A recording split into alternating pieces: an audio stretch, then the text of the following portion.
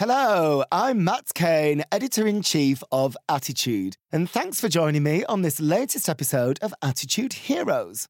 My guest today is everybody's favourite fashion consultant, author and TV presenter, Gok Wan. So get ready to drop your shoulders, pull your tummy in and stick out those bangers.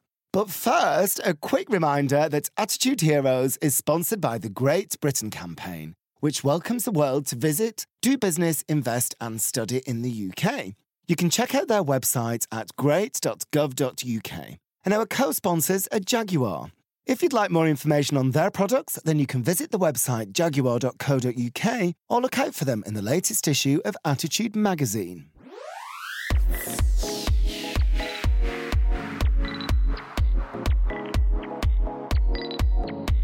When Gok Wan first became a TV star, helping women find their inner confidence in Channel 4's How to Look Good Naked, it's fair to say that viewers loved him. It's also fair to say that some parts of the media weren't quite sure what to make of him. Here was a clearly gay man of mixed race, being frank and funny while prodding away at the nation's fleshy bits. He didn't conform to any recognisable stereotypes, and nor did he seem to care what anyone else thought of him.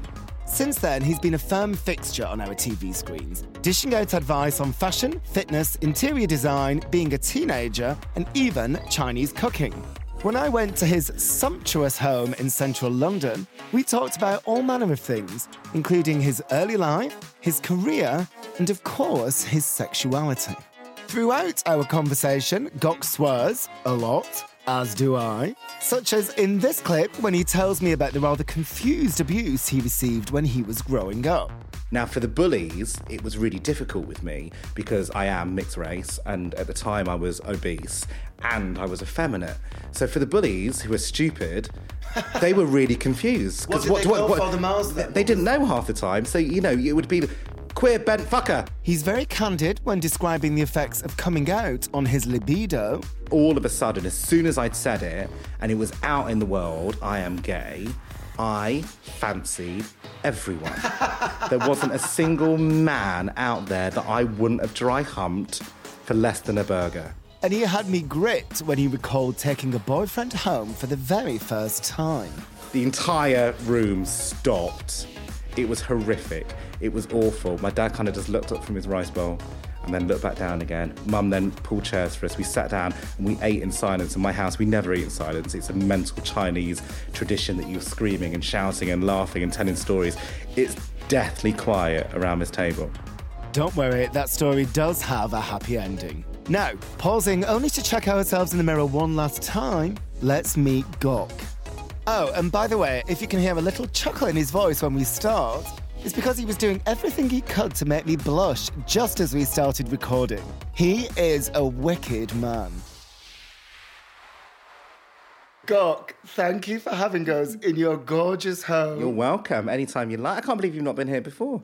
I haven't, and it's fantastic to be here now. I can't believe how glamorous it is. Do you think? Yes. It's really weird, isn't it? Because you live somewhere, and because it's surrounded by my stuff, that I don't feel that it's glamorous at all. If anything, I think it's quite rustic, and I think it's, I think things are placed where I want them, but I think it feels quite rustic in here. But a lot of people that have been in have said, oh, it's really set, it's really stylised and stuff. I just don't ever see it like that. Well, it's interesting because it is interesting that I think if you look at the way a person dresses, how you've, become known in the public eye as an expression of themselves, it's quite interesting when you see somebody's place. Which is completely polar opposite. Well, yeah, but at the same time, it does seem like an expression of you, but I feel like I'm experiencing a different side of you just by seeing your home environment. Yeah. It's weird. Do you know what? I did have an apartment years ago, my first ever apartment that I bought, that basically looked like my wardrobe. It looked like what I wore. It was kind of slightly graphic and stark with clean lines, and it was, it had a moment of Asian appeal about it. And I didn't like existing in it at all. I didn't feel comfortable there. It felt really alien to me. And I left there and I went straight to a country house in Hampstead and painted everything green and gold, and then wanted to bring the outside in, and I felt really warm. So I think this place is a combination of the two, where it's got modern touches and clean lines, but actually there's a real warmth of history and heritage about it. Well, it's also quite masculine, isn't it? And I'm quite masculine, believe it or not. No, I know you are. No, I wasn't saying that as a controversial... and I wouldn't be offended if you thought I wasn't. but absolutely. Well, actually, in fairness, though, you have... I mean, you've said to me before that you do kind of play up your gayness and you put it out there totally. Yeah. And I think if somebody walked in here, they would probably think it was... Well, actually, it's too tasteful to be a straight man's home, but it's not as flamboyant as you might think. No, it's true. And it is true. You know, my campness that I really enjoy, and I'm really... You know, I'm really proud of my campness. I think I've really honed it, and I think it's quite a strong campness. Isn't a natural thing. I've never really naturally been that camp, and it's really weird because I differentiate campness with femininity, and I have a massive amount of femininity about my body, about how I perform, how I act, how I move, how I sound. Everything about me is quite feminine, but actually campness being a cabaret performance art. It's something that I've had to really work at over the years. That's fascinating because people have called me camp and I've always said, I'm not camp actually, I'm effeminate. Yeah, and I think that it's, you know, when I look back at great camp performers and people that have, you know, whether that's male or female, actually, I don't think it's gender specific at all. I think that, you know, to get that skill right and to get it and push the button with it, it's such an incredible discipline, and it's taken me a long time to really work out my campness, how much you can inject, what's the volume on it, you know, how much you're giving out, how much you're holding back. There's a real skill to it, I think. Well, and it's such a strategy with you. It's so kind of thought out and controlled. It's not a natural thing. No. You know, somebody like Alan Carr, when he's attacked for being camp, he always says, "This is just the way I am." Yeah. Yeah. And actually what you're saying is, I studied it, I pitched it just right, and, you know, that didn't come as an innate thing to you. But that was because I used camp, and I know where my camp came from, and it came from a pantomime when I was about 13 years old. And prior to that, I was bullied quite heavily for being effeminate, not camp. I didn't even know what camp was. And I got cast as Dandini, so Prince Charming's sidekick camp character. And I remember the first time walking into the drama studio and Mr. Skidmore, who I had a massive crush on, he basically just said, just do it. Just be as flamboyant. I don't even know the words that he used. I don't even think it was flamboyant. He would have been, you know, exaggerate, you know, and all that stuff. And all of a sudden, Dandini was this incredible person that I'd never really experienced before, where you were allowed to be as flamboyant as you like. So I remember the first time that I really behaved very camp. And I remember the reaction I got on stage was just so phenomenal. It was so incredible. I decided that I would keep Dandini and he would be a part of my life. And every time I needed him, I would call on him to either get me something, get me somewhere, or to fight people away. So when you go on TV and you are accessing that inner Dandini, it's not actually Gok. The Gok that everybody thinks they know, it's you flicking a switch and you're accessing a part of yourself. I think it depends on what I'm doing, really. So if I'm in an interview situation, Dandini isn't really that required. But if I am dressing somebody and if the woman that I'm dressing is nervous or she's upset, which they often are because I've kind of dug out for their story, Dandini will come out because he will be a safe place. He'll be a friend. He'll be somebody that will hold her hand and he will then welcome her into the space. Then Gok has to take over for all the editorial, for the content, for the information, and then Dandini will often sign it off. And it will be flippant and it will be loud and you know, and fun with probably a punchline at somewhere. And so there's a real combination between the two. This is fascinating because I've got to tell you that the issue of attitude that this is going in is going to be a themed issue around masculinity. Right. And actually everything that you've said in the opening kind of plays into so many of the things that I wanted to talk about. Right, great. And first of all, actually, the thing about, you know, you're so confident, you're so at ease with your effeminacy, campness, whatever. I wanted to go back to, you know, you said you were bullied at first for being effeminate. Presumably you weren't always that comfortable with it. Presumably there was a time when you couldn't have sat here now and just happily, chirpily talked about how I accessed my inner Dandini and became more camp. You know, how did you feel about if you're saying that you think you were more effeminate by nature rather than camp. How did you feel about that when you first became aware of it? Do you know what? I wasn't really aware of my femininity because I've always been very feminine. And so from a very early age, I always felt more comfortable around female company. I was always drawn to, female situations or stories or issues or whatever. From a really young age, 4 and 5, I'd want to be around my sister and my aunties. I didn't want to be around boys. It didn't, I had nothing in common with that. But that, because it was so natural, it didn't feel unusual or alien. So as far as I was concerned, there was nothing wrong with me. This is just who I am. And it's weird, isn't it? Because when you get bullied, bullies often pick out, they find your weak spot and they find the area that they know that's really going to affect you or they're going to get the rise from. And they will massage that as much as they possibly can. Now, for the bullies, it was really difficult with me because I am mixed race. And at the time I was obese and I was effeminate.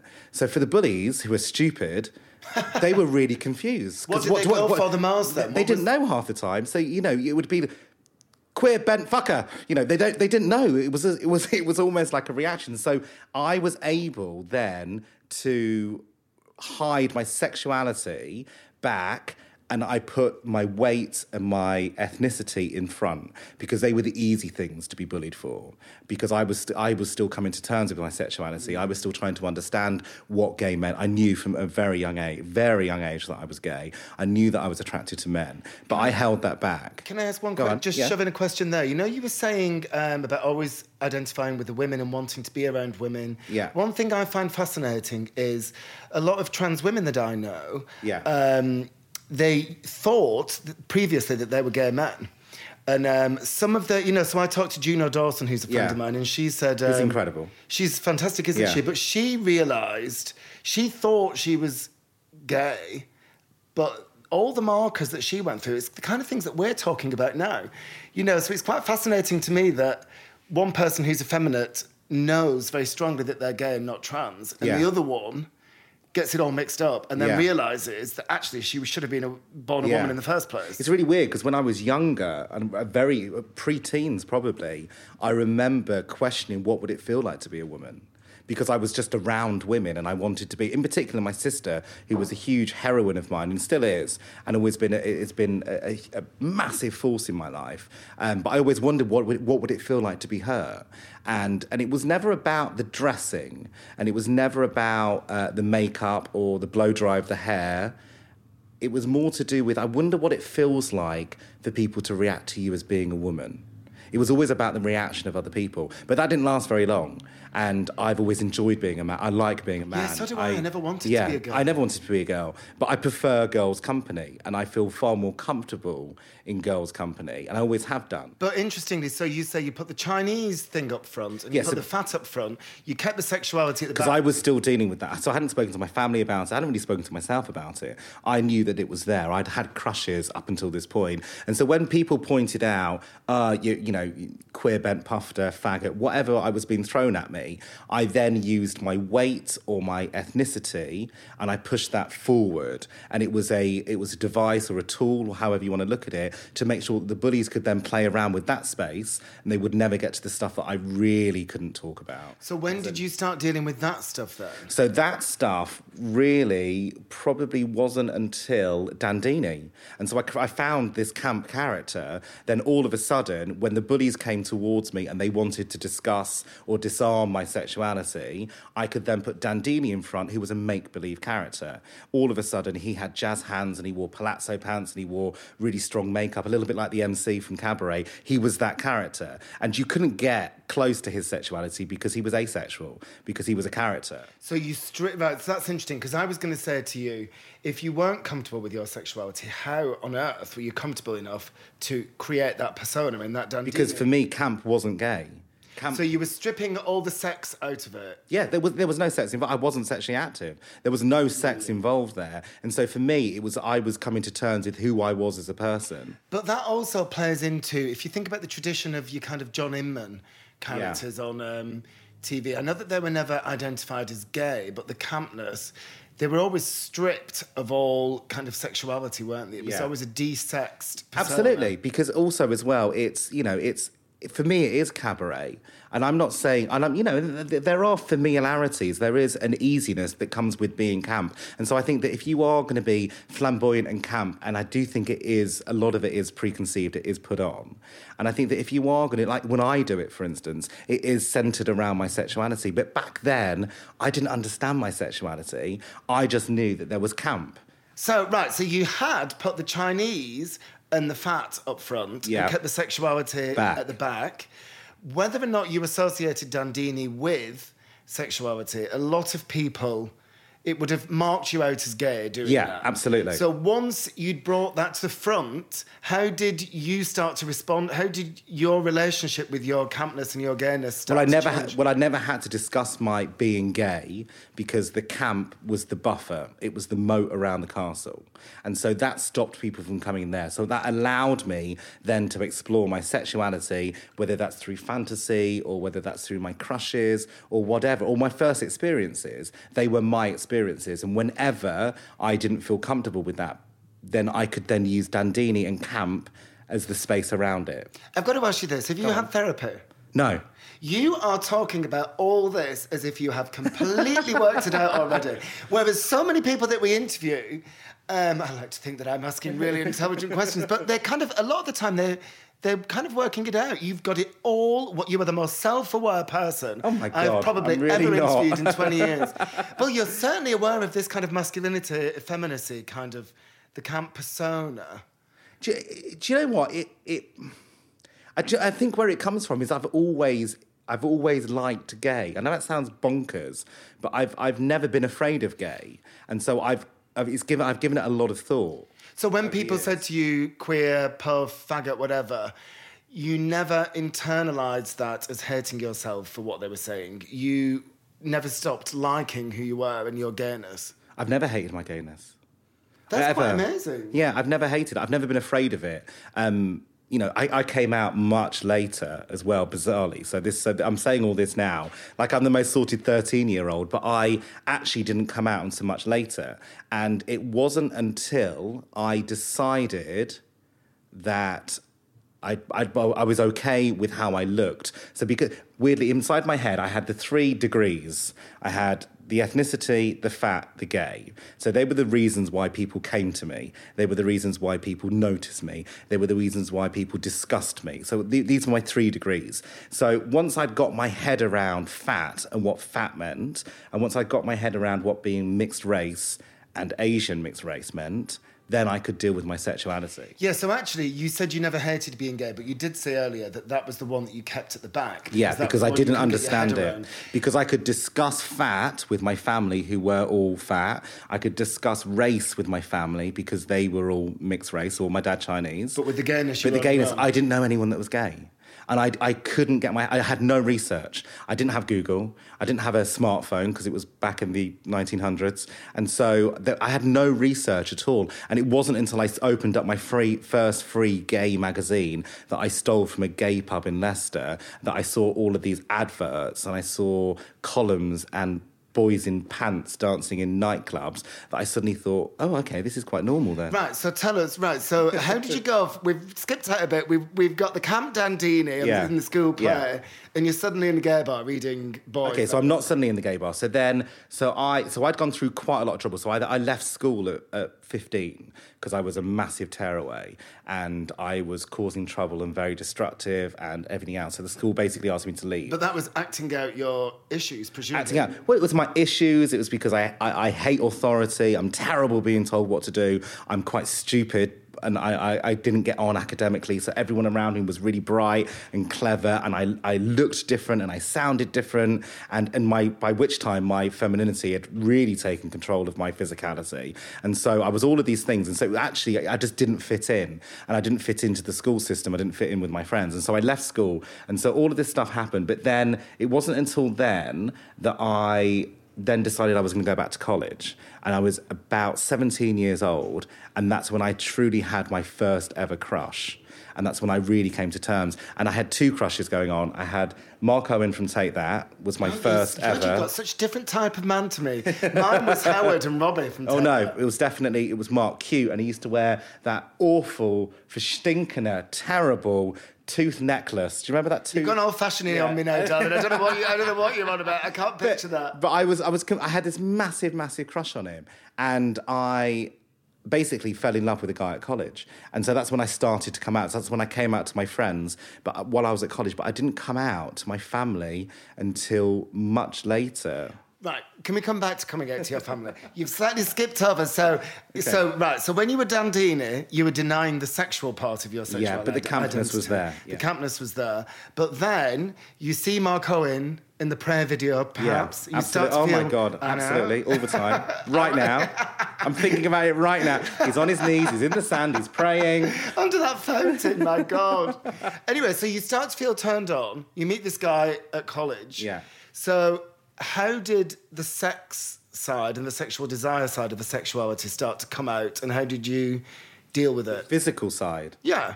Well, the physical side was just, I think when I became very sexually aware physically, and I all of a sudden, and it wasn't until I really, the point that I came out to my friends at college, we had this conversation, and I turned around and said, oh, and Take That was like the big thing, and it was, oh, he's quite hot. And it came out of my mouth. And I remember thinking I should run away from these people and this situation. So you hadn't worked out that you were going to do it? It just came out? No, it just came out. It just came out. And up until then, whenever boys were discussed or kind of sex or whatever, I would always just go completely mute. And I wouldn't run away from it, but I just wouldn't get myself involved with it. What was going on in your head? Why did it just come out at that moment? I think I was ready. I think I was ready. I was trusting myself, and I knew that it would come out when it needed to. And I was all of a sudden around a group of friends that I had on this drama course, and where there were gay people, and there were people that talked about sexuality, that talked about sex, and they were being physical. So you weren't on your own anymore? So I was, absolutely. So I was all of a sudden, I was around people that I knew that wouldn't judge me for my sexuality, and so they would accept me for who I am. Was part of the attraction of going to drama school that you had worked out somehow in your head that you would be around other gays? No, I genuinely wanted to be an actor. So my sexuality was nothing to do with it. I wanted to be an actor. And actually, being surrounded by creatives and people that were far more accepting was a great byproduct. And don't forget, I came from a really tough council estate. And so, in this council estate, you weren't different. You weren't allowed to be different. So all of a sudden, I'm in this space in the same city where people were allowing me to be who I am. And so all of that happened, and I had this moment, this almost epiphany, where in hindsight, I now know that I was just trusting myself, and that it was never going to be a prepared thing. It was just going to come out, and so that came out, and then all of a sudden, as soon as I'd said it, and it was out in the world, I am gay. I fancied everyone. There wasn't a single man out there that I wouldn't have dry humped for less than a burger. I mean, literally every single person. And I remember, in a taxi, I would flirt with the taxi driver. I would walk down the street, and do you remember that Mr. Soft advert? You know that guy walking down the street? Oh, yeah, hey, Mr. Soft, that one. I was like that character. My mince came out. I was there. It was strong. It was super powerful, and it was incredible. And it was almost as if, in a movie, it might be Narnia, and you suddenly discover this world and this land which is magical, and it smells different, and it tastes different, and it appears different. It was incredible. So many gays go completely mad when they discover that. And, I was talking to Russell T. Davis about it for an earlier episode of this podcast, and he was saying, when your sexual desire, your sexuality is being suppressed, when the lid comes off, sometimes people can go a bit bonkers. You go a bit cock crazy. Yeah. But mine wasn't physical. So this is the other weird thing, is that all of a sudden, I just didn't want to have 50 cocks in my hands. I basically wanted love and a relationship and marriage and settle down, and it was love. It was all I wanted. I wanted to love a man and be with a man, and I craved man because I had been with woman for so many years. All of a sudden, I wanted man. Just a minute, right. You'd been with women for so many years. Are you talking about when you were around your mum, your sisters? Yeah, around females. Oh, I thought you were going to say you'd shagged women. No, so I'd been around women, so much female company, and all of a sudden I was... Craving man. Yeah, it was like a vegetarian tasting meat for the first time. It was like I was carnivorous for cock. Right, so it's getting all very carry on with being carnivorous for cock, which is great. I love the way this conversation is developing. But you have said that you were still de-sexing your sexuality. Up until then. Right. So I de-sexed it until then. So when did you first snog a bloke? So my first snog with a bloke was when I was at college, which back then I would fall in love before 45 seconds was over. I was in love with that person. I was committed. We were going to get married. I'd already started designing the house. It was there. And it was with a guy that I'd met, and I completely fell in love. We had this snog that was awkward and horrible and sloppy and wet, but it was magical. And it was absolutely amazing. But I wasn't interested in that, really. But I was so in love with this guy on my course, the course above me at college. So in love. I was absolutely dead cert that he was the one and I was going to love him forever, even though he had dirty fingernails. And it was a massive forgiveness because I hate dirty fingernails. I hate dirty fingernails. I was going to say quite hot. No, disgusting, awful. But I still fancied him and I still loved him. And he was amazing. He had long blonde hair. He listened to Donovan. I listened to Tracy Chapman. He had dirty fingernails. I dressed like a hippie. It was incredible. And I then was living in my bedsit. I'd moved out of home, lived in my bedsit in Leicester. And I... you're still in Leicester? I assumed in Leicester. You were in London. No, I'm in Leicester. I'm a child. And I said to him, do you want to come over and listen to some music? Really cool, just like that. And he said, yeah, sure. And then that was it. And I was like, we're going to get married. I mean, I haven't got enough time to organise the wedding. So we are going to get married. Let me tell you, Matt. It's a story. It's my story. And so I invited him over. And he was going to come over. And I went back to my house and my bedsit, and I lit so many candles. It was like an Enya video in this bloody bedsit. And it was at the top floor of this house. And it had this tiny little window. Tiny, like the size of a CD. That's all the window that I had in this attic bedsit.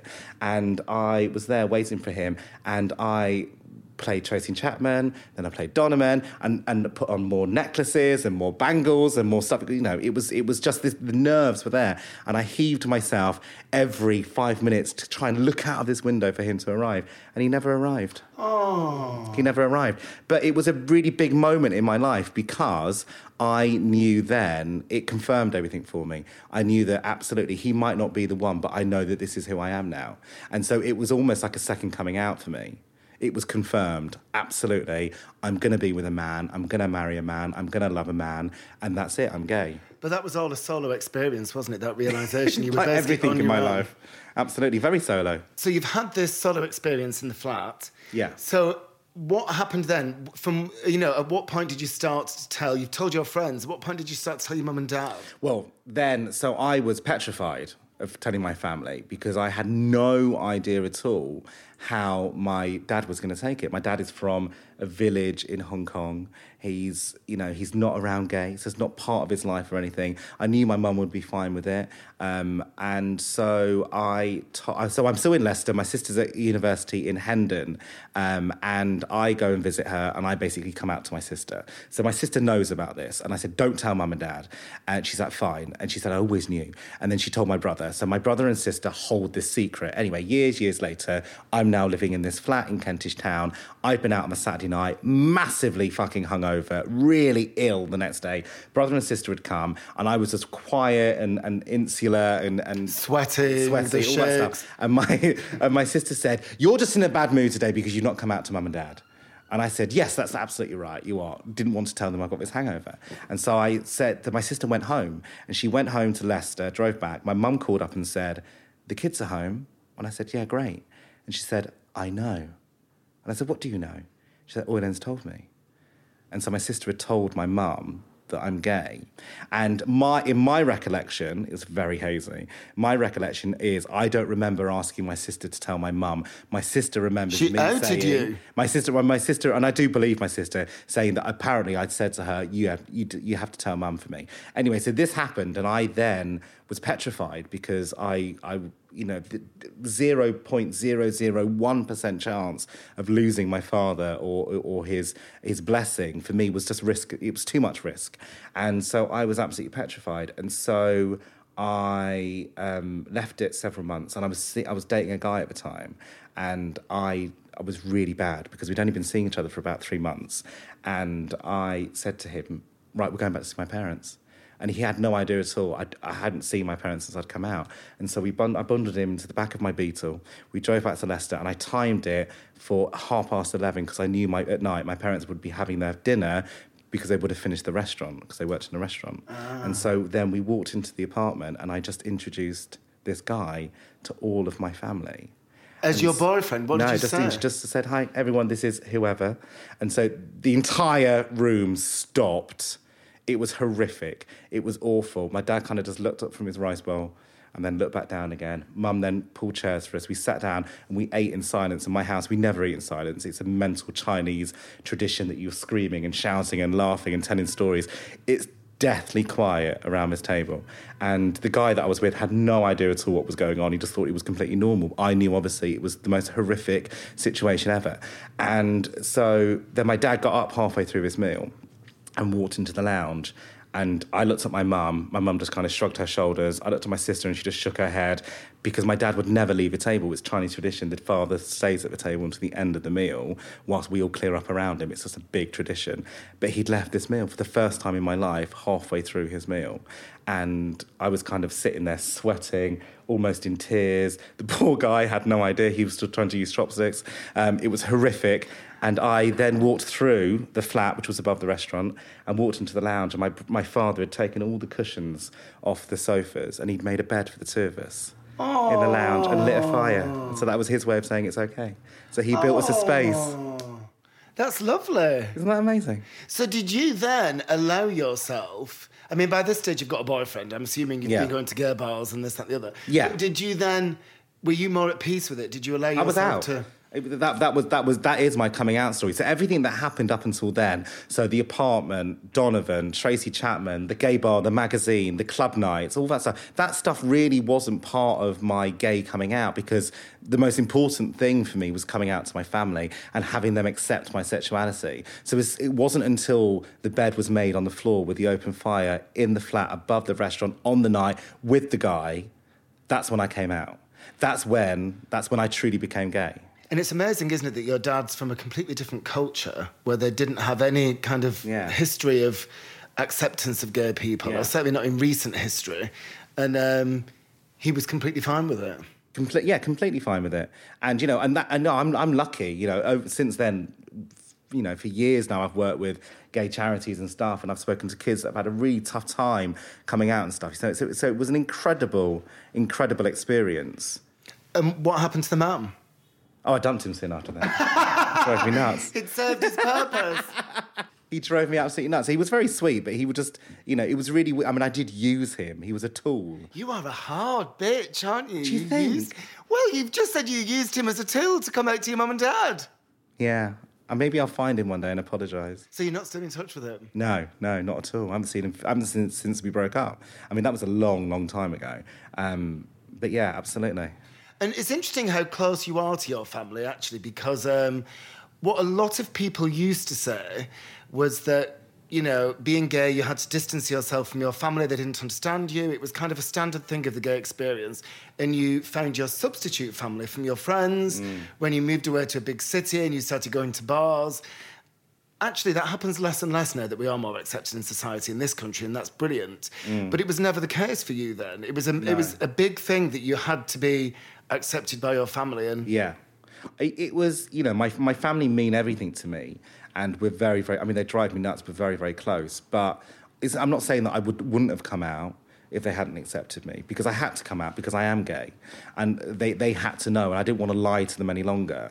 But we're also talking, it's back in the day where, it actually wasn't that long ago, if you think about it, 23 years ago, but gay was still very much a housed sexuality. It was behind blacked out doors and windows in clubs and bars. We didn't have Grindr and the internet, and we didn't have gay people that were in the media or out. Didn't have, really gay magazines where people discuss stuff, None of that stuff was around back then. So actually coming out for me was quite like you said, it was a solo journey because I had nowhere to go to get references. And whereas now, because of the internet, and you can research people's stories and blogs and vlogs and podcasts and stuff like that, you can get your research before you do it now. I didn't have any of that stuff. really. And only had my friends' experiences that they told me about, which some were brilliant and some were horrendous. But interestingly, you say horrendous because actually you have talked in the past about your experience with eating disorders and, depression around the time. So how much of this was bound up with the fear and the anxiety around exploring and expressing your sexuality? Do you know what? Weirdly, I don't think that any of the mental health issues that I've had over the years, whether that's been eating disorders or whatever, I don't think it's had anything to do with my sexuality. And so as soon as my family knew, I was very comfortable to live a very gay lifestyle, have boyfriends, gay friends, talk about those issues, all of that stuff. And I've always been very active on the gay scene. I've always liked gay people and done as much as I can for the gay community. Not only since being on television, but also prior to that, I've always been very active with it. And so it was never So anything that was going on, the dark stuff inside my brain that stopped me from eating, that all of that stuff, it was never really it was actually nothing to do with being gay at all. If anything, gay has been something that's made me feel very warm and very safe and a place that I could go to where I understood it and I knew it. But there is a connection though, isn't there? Because when you're exploring your sexuality and, you mentioned the physical side earlier, it's obviously linked to your body image and the way you see your body.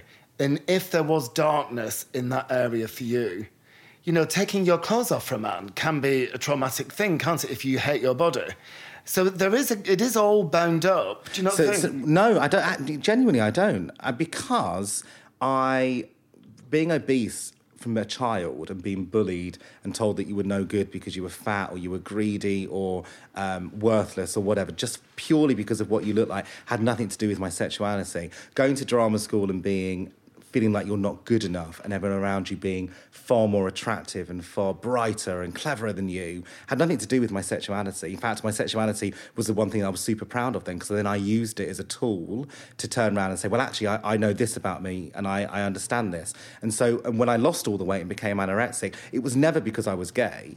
It was always because I felt that I felt like I didn't deserve the body I was in. I felt like I had to be slimmer. If I was slimmer, I'd be more accepted or I'd be brighter or all of that stuff. So, the gay community is often criticised for being, body image obsessed and, body fascist, this, that and the other. So around this time, you're starting to explore the gay scene and get out there. So there's no connection at all with you becoming aware of your body none. And wanting to shift the weight. Absolutely not. I've spoken very candidly about having anorexia. And when I remember the first day that I decided that I was going to be anorexic, and it was a very conscious decision, I was going to lose weight. And it wasn't just going to be a diet. I was going to dramatically change how I look. So I remember the day. I hit my chest, and at the time I had big boobs. I had big man boobs. Bangers. I had bangers. And I hit my chest, and I said, I'm going to change. And it was a conscious decision because I felt I was failing at college. I wasn't bright enough. I wasn't as good as everybody else. Everyone around me was blonde hair and blue eyes and beautiful and middle class and educated and just exactly what you'd expect an actor at the Central School of Speech and Drama to be. And I was none of that stuff. I was this 6'1" Asian Hagrid with boobs and, this big personality, but I just didn't look the part. And so I remember doing that. And so when I started losing the weight and dramatically lost the weight and became very, very ill very quickly, one of the only safe places for me to go to inside myself, internally, was my sexuality.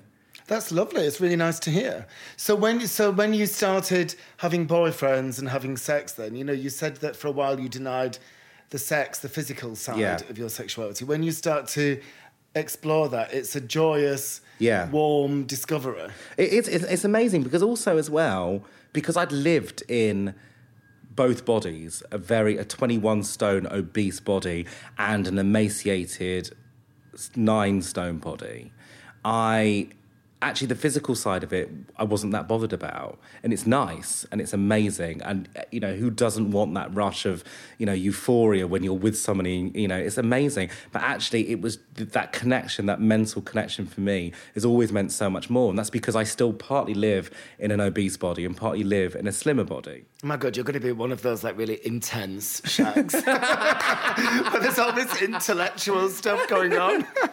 But, but for me, it kind of makes sense. I went through very adult situations at a very young age. So it's like a trauma. Your childhood sounds like, a lot of it sounds like a trauma. It was really traumatic.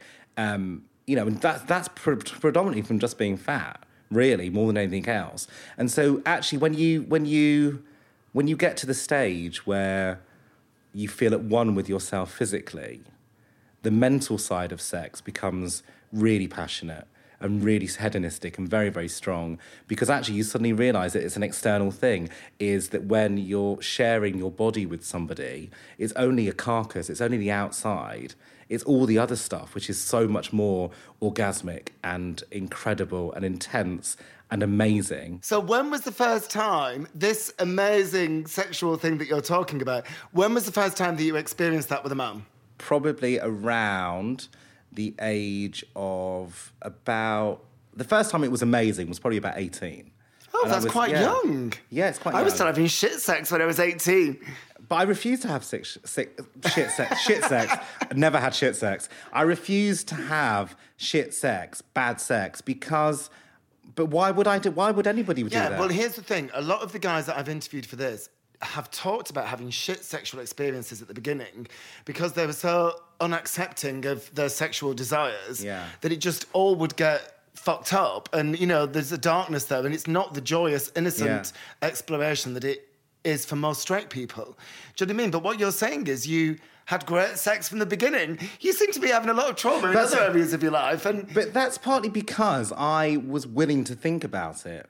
And so I clearly remember having 4 or 5 hour intense conversations before sex. So it's almost... Oh my God, you really are one of those intense checks. I don't know whether that's a good thing or a bad thing. I have no idea. It feels very, very natural. But also as well, the flirting, the, getting somebody on side, finding out about someone, all of that stuff for me, that foreplay... It's so incredible. Actually, when it comes down to the main meal, you suddenly realise you're quite full up because you've been snacking all the way. So... Depends what kind of sex you're having, darling. Wait, it does... Maybe it wasn't as good as you, You cannot take that away from me, Matt. You are not allowed to take that away from me. That is mine. Right, on that, let's take a really quick pause.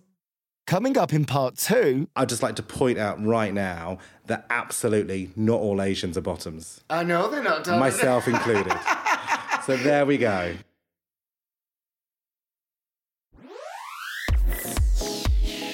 We'll get straight back to Gok just as soon as I've reminded you that Attitude Heroes is sponsored by the Great Britain campaign, which welcomes the world to visit, do business, invest and study in the UK. You can check out their website at great.gov.uk. And our co-sponsors are Jaguar. If you'd like more information on their products, then you can visit the website jaguar.co.uk or look out for them in the latest issue of Attitude magazine. Okay, so we've talked about you being at drama school. We've talked about you discovering sex. We've talked about your exploration of the camp persona and everything. So how do we get from that boy at drama school to the Gok Wan that everybody knew, which was a very thought-out stage persona on screen?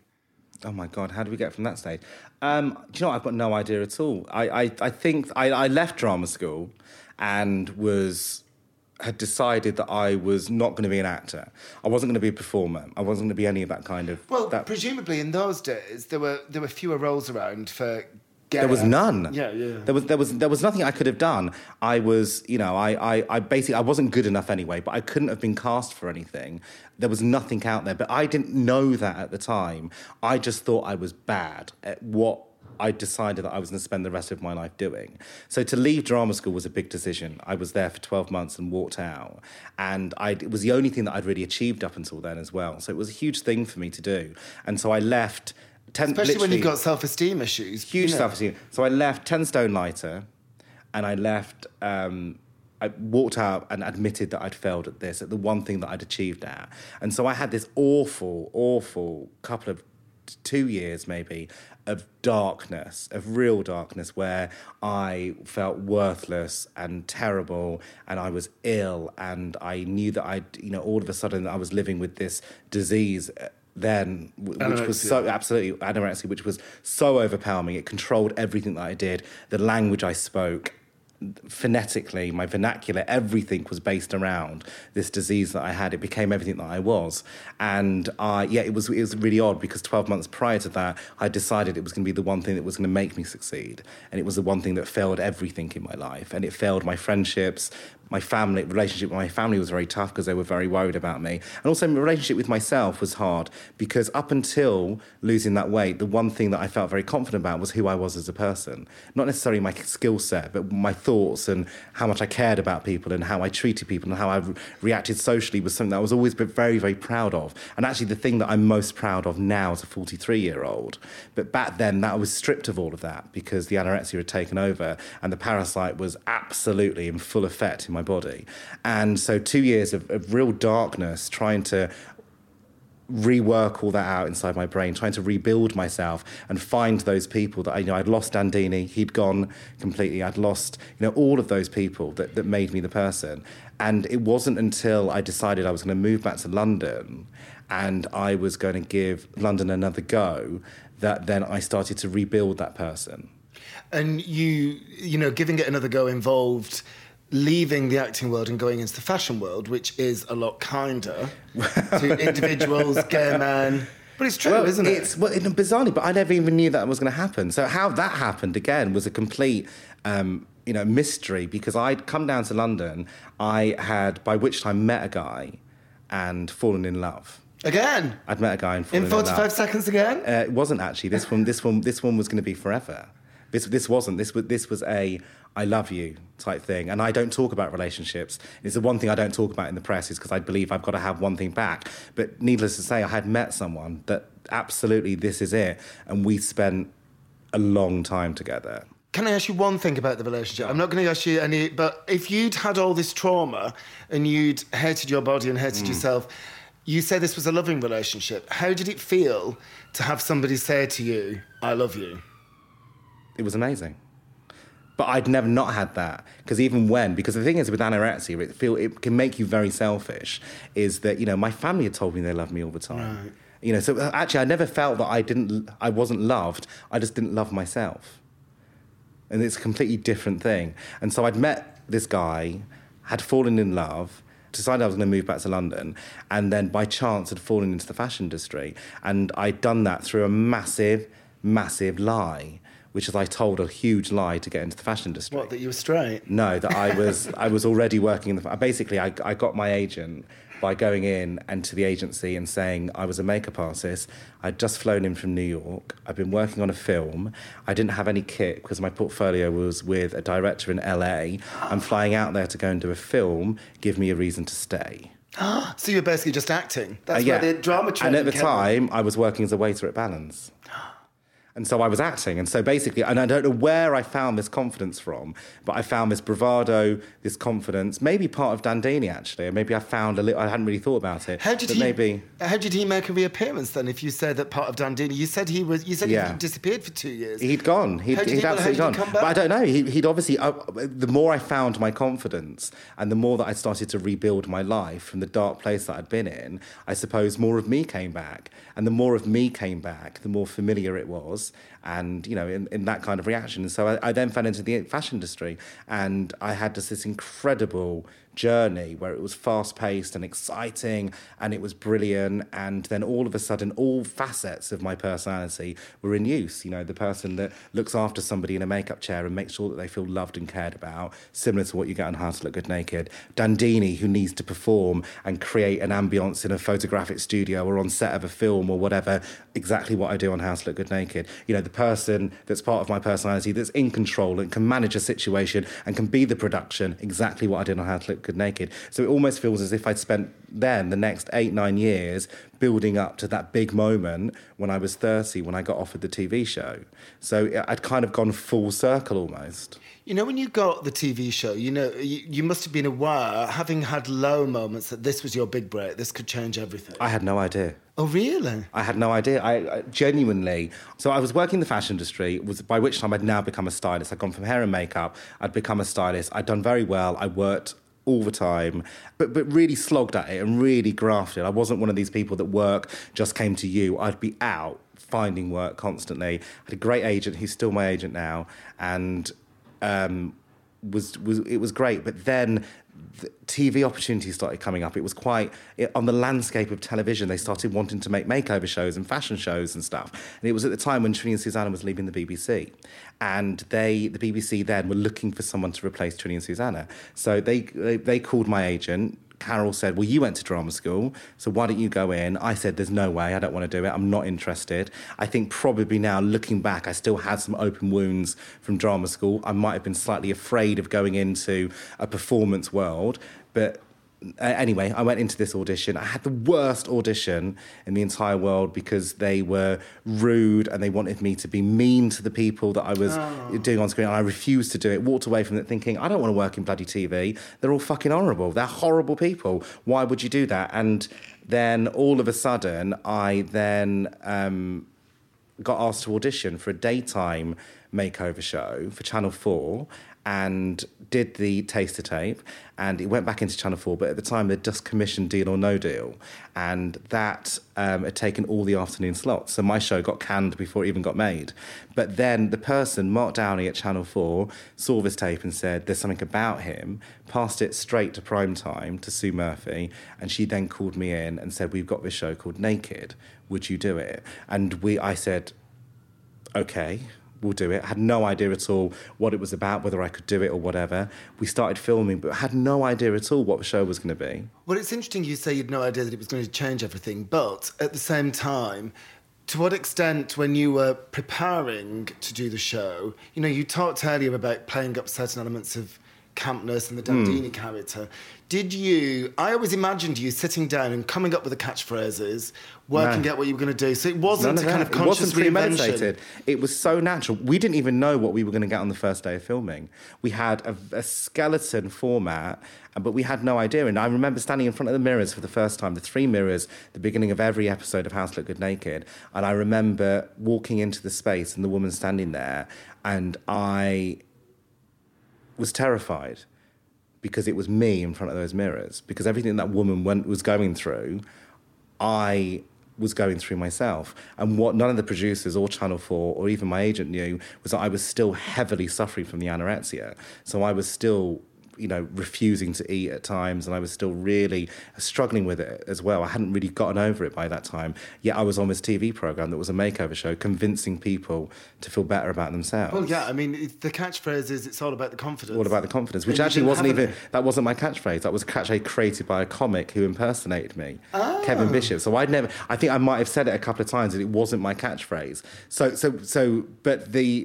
I had no idea at all what was going to happen with this programme. And I remember the show going out, and we'd run over this filming schedule, and we were just finishing in the last episode. So we were filming the day the show went on air.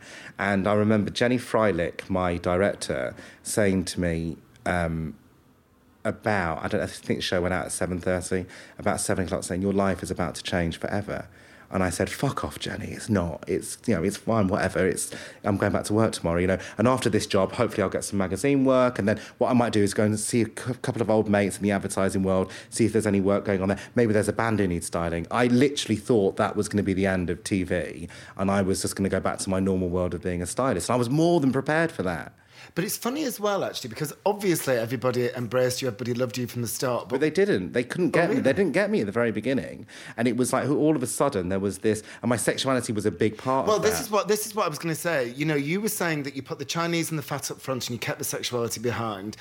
As soon as you were on it that time. Yeah. I mean, it was right up front and centre, wasn't it? And that's one of the first things that people noticed, commented on. Yeah, there was this gay guy. So I remember reading in the press, there's this gay Chinese stylist telling fat women how to feel better about themselves. It was something on those lines. It was that kind of wording.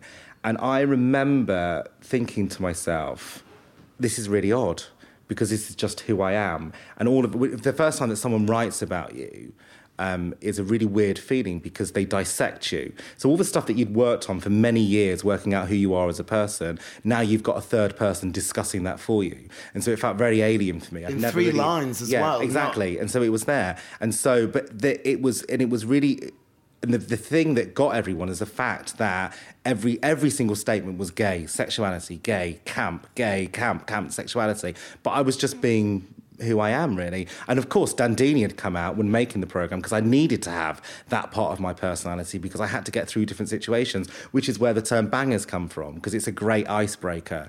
And it was where the joking comes from. It's where all that kind of heightened, polarised femininity, or if you want to call it campiness, comes out, because it was a way of icebreaking. It was a way of me doing my job. It was a tool. But it was the one thing that everyone noticed above and beyond everything else. It was about sexuality. But I hadn't realised then, really, you know, I was one of the only gay guys that was super out and camp on television and refused to compromise that as well. That's why you're on this podcast as a hero, darling, because of exactly that. But interestingly, right, so you say that, you know, a lot of the viewers responded straight away to the gayness. That's what everybody noticed. How about the gay... But it wasn't the viewers, it was people that wrote about it. Yeah. How about the gay community? Because I know other men who've played up their sense of camp who have had criticism from within our community. And a lot of people are sensitive about it. They think, you know, people are worried about stereotypes, this, that, the other. Did you have any negative reactions from gays, or were you immediately embraced by the gay community?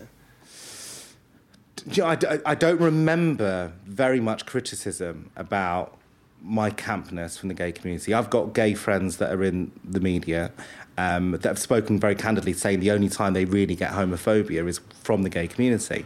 I didn't really get any of that at all, and I don't even know why I didn't. But they didn't come for me for that, or maybe I was just oblivious to it. Maybe I didn't notice it. Well, it's interesting because, yes, you were very campy. You did play up that side of things, as you said, but you were always an individual. You were never a stereotype. You know, maybe the fact that you looked different, that you were half Chinese, maybe that just, you know, you were never going to be a straight stereotype, were you? There was too much that's quirky and individual. And yeah, it was weird because people really didn't go for me. But you know, I think that's partly because making a show like How to Look Good Naked I put so much of me out there. I had to make the programme. And so everything was laid bare. So you can't criticise somebody for being who they are. No. In a really weird honest. way. Absolutely. And because maybe I just got lucky. I don't know. But the campness, my campness has never really... It's only ever been an issue, my campness, is when people want to hurt me. People think it's going to be the first thing that's going to hurt me by calling me camp. And I'm talking in the gay community or being called a faggot or a queer or whatever in the street, which is what I get a lot from being very, you know, openly gay on television. And I'm not saying that's an excuse for that because I hate it, but it does happen. But people do think that by turning around and saying how camp I am, it's going to hurt me. And actually it doesn't. It really flatters me because I've worked really hard at that part of me. You own your camp. Yeah, absolutely. And I'm not embarrassed about it. And I feel I'm really fond of it. Why do you think, you know, I was saying that this issue of Attitude is going to have the theme of masculinity. Why do you think that so many gay men do have a problem with it? You've mentioned some friends of yours being on the receiving end of criticism. Is it because a lot of us are insecure about our masculinity because we're made to feel that we aren't real men? I think it goes much further than that. I think that there's a social tendency to tell, you know, boys will be boys. Don't worry, he's a boy. He'll just get on with it. So from a very early age, the first time you're given a blue cardigan or a blue toy or a car to play with, you're told you have to be a certain type of human being. You've got to be someone that's going to be a hunter-gatherer, someone that's going to be a boy. And girls are told they have to be a certain way. So we're very programmed from a very young age of what's expected from us. And of course, we can't be those people because we aren't just programmed. Genetically, we're not programmed that way. So the minute that you've got an adult in a space and they are being battered, either verbally or whatever, for not being masculine, you know, they're going to be less of a man. And that's only because you're gay. So everything becomes an insult. And, you know, and I think that's why people really do struggle with it. And I can kind of understand that in some way because it is an insult to turn around and pick out any point of view and say it's a bad thing or speak about it derogatory is an insult. And so people are going to be protective over that because if somebody's camp, it doesn't stop them from being less of a man. It's just a part of their personality which is flourishing, or it comes out. Well, and to have a problem with that, part of it is about misogyny, isn't it? It's about thinking that anything that's feminine is necessarily a bad thing. Exactly. You know, and it's things like, you know, I hear it all the time. Friends of mine say, well, yeah, I think he's going to be gay because he likes dressing up in girls' clothes. He doesn't. He's just stimulated by those colours or those, you know, whatever. It doesn't necessarily mean he's going to be gay, you know. But the thing is that we can discuss that in our nice little media bubble in central London where we talk about creative things all the time. We can discuss that. But actually, for a lot of people, that's going to be quite a difficult, traumatic thing because the minute you turn around and say, well, he's a bit camp, isn't he? Which is one of the worst things I hate. I hate hearing that. He's a bit camp, as if to turn around and say, well, he's not much of a man, is he? Yeah, no. Or, you know, all the time straight less acting. attractive. You know, and all of that stuff. You know, at the end of the day, it's really weird. I put on Instagram only last week or the week before, I posted something up because I got really annoyed. Somebody actually said this to me. Can I read it out? Do you mind? So I put on... be a real man, grow some balls, man up. My sex does not give me courage. My determination, ambition and desire does, all of which are not gender exclusive. So let's make a deal. You stop asking me to be a real man and I will stop thinking you're talking nonsense.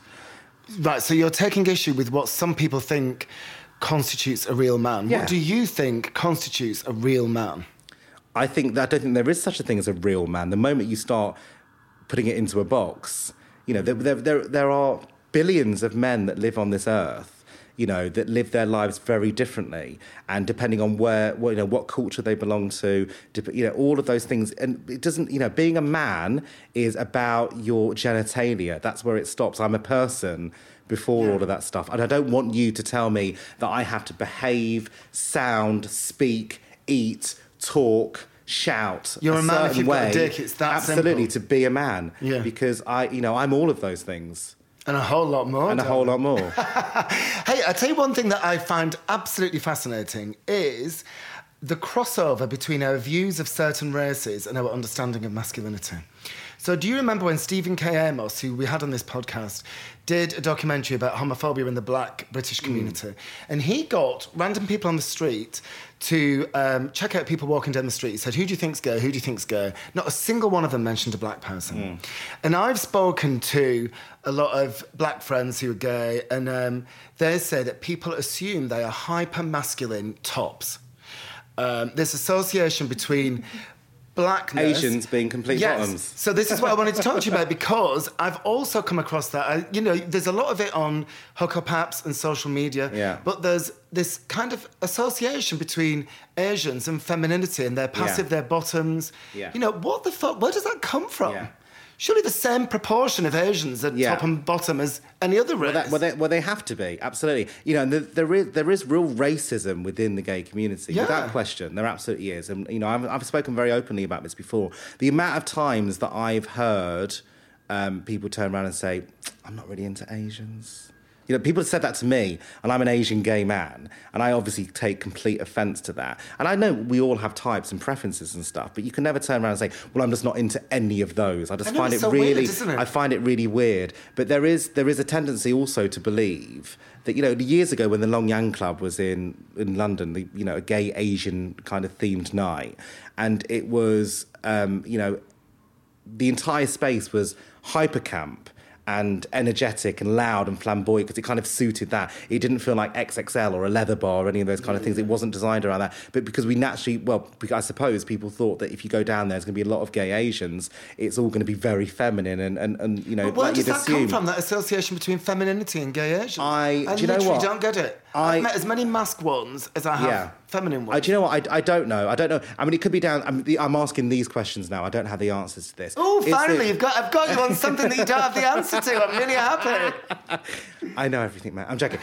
Is it to do with the fact that when we think about gay Asia, we think Bangkok ladyboy? So instantly, what the first visual that we see is a very feminine visual. Is it something to do with how Asian bodies are constructed, where predominantly we're all hairless? Or a lot of us are completely hairless, so naturally that feels more feminine. Is it to do with the petite size of the average Asian? So is it something to do with that? I don't know. These are just questions. And so it could have, all of these things, I'm sure, have a influence in that. But I'd just like to point out right now that absolutely not all Asians are bottoms. I know they're not. Myself included.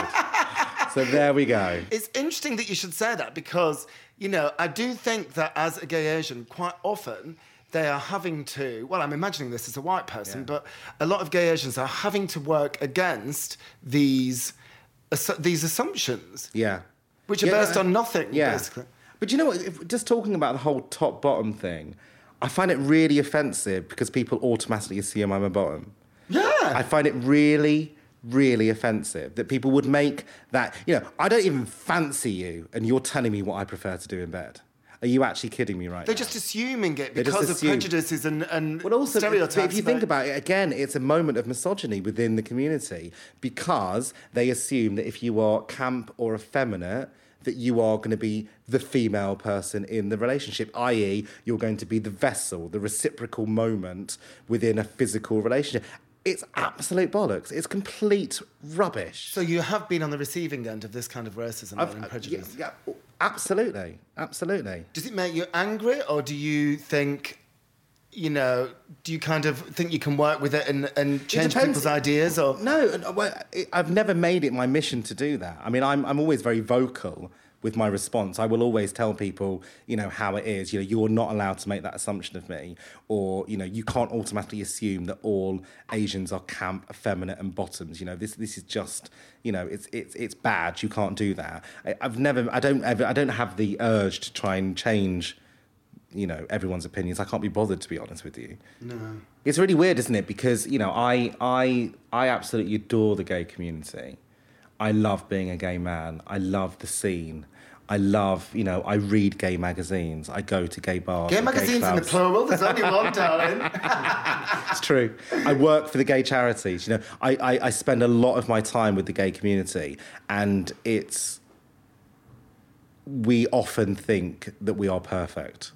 But there's so much work to be done within the community to stop this kind of behaviour. Whether that's, a lesbian being accepting of the trans community or a gay man being accepting of the lesbian community, or whether, we're trying to dispel all the myths of, Asians being feminine bottoms, or what is the term straight acting, and are we allowed to use that? Is that, all of that stuff all of this stuff needs talking about, and, to make our community far better and far safer and far more accepting and a safer place to be in for a lot of people.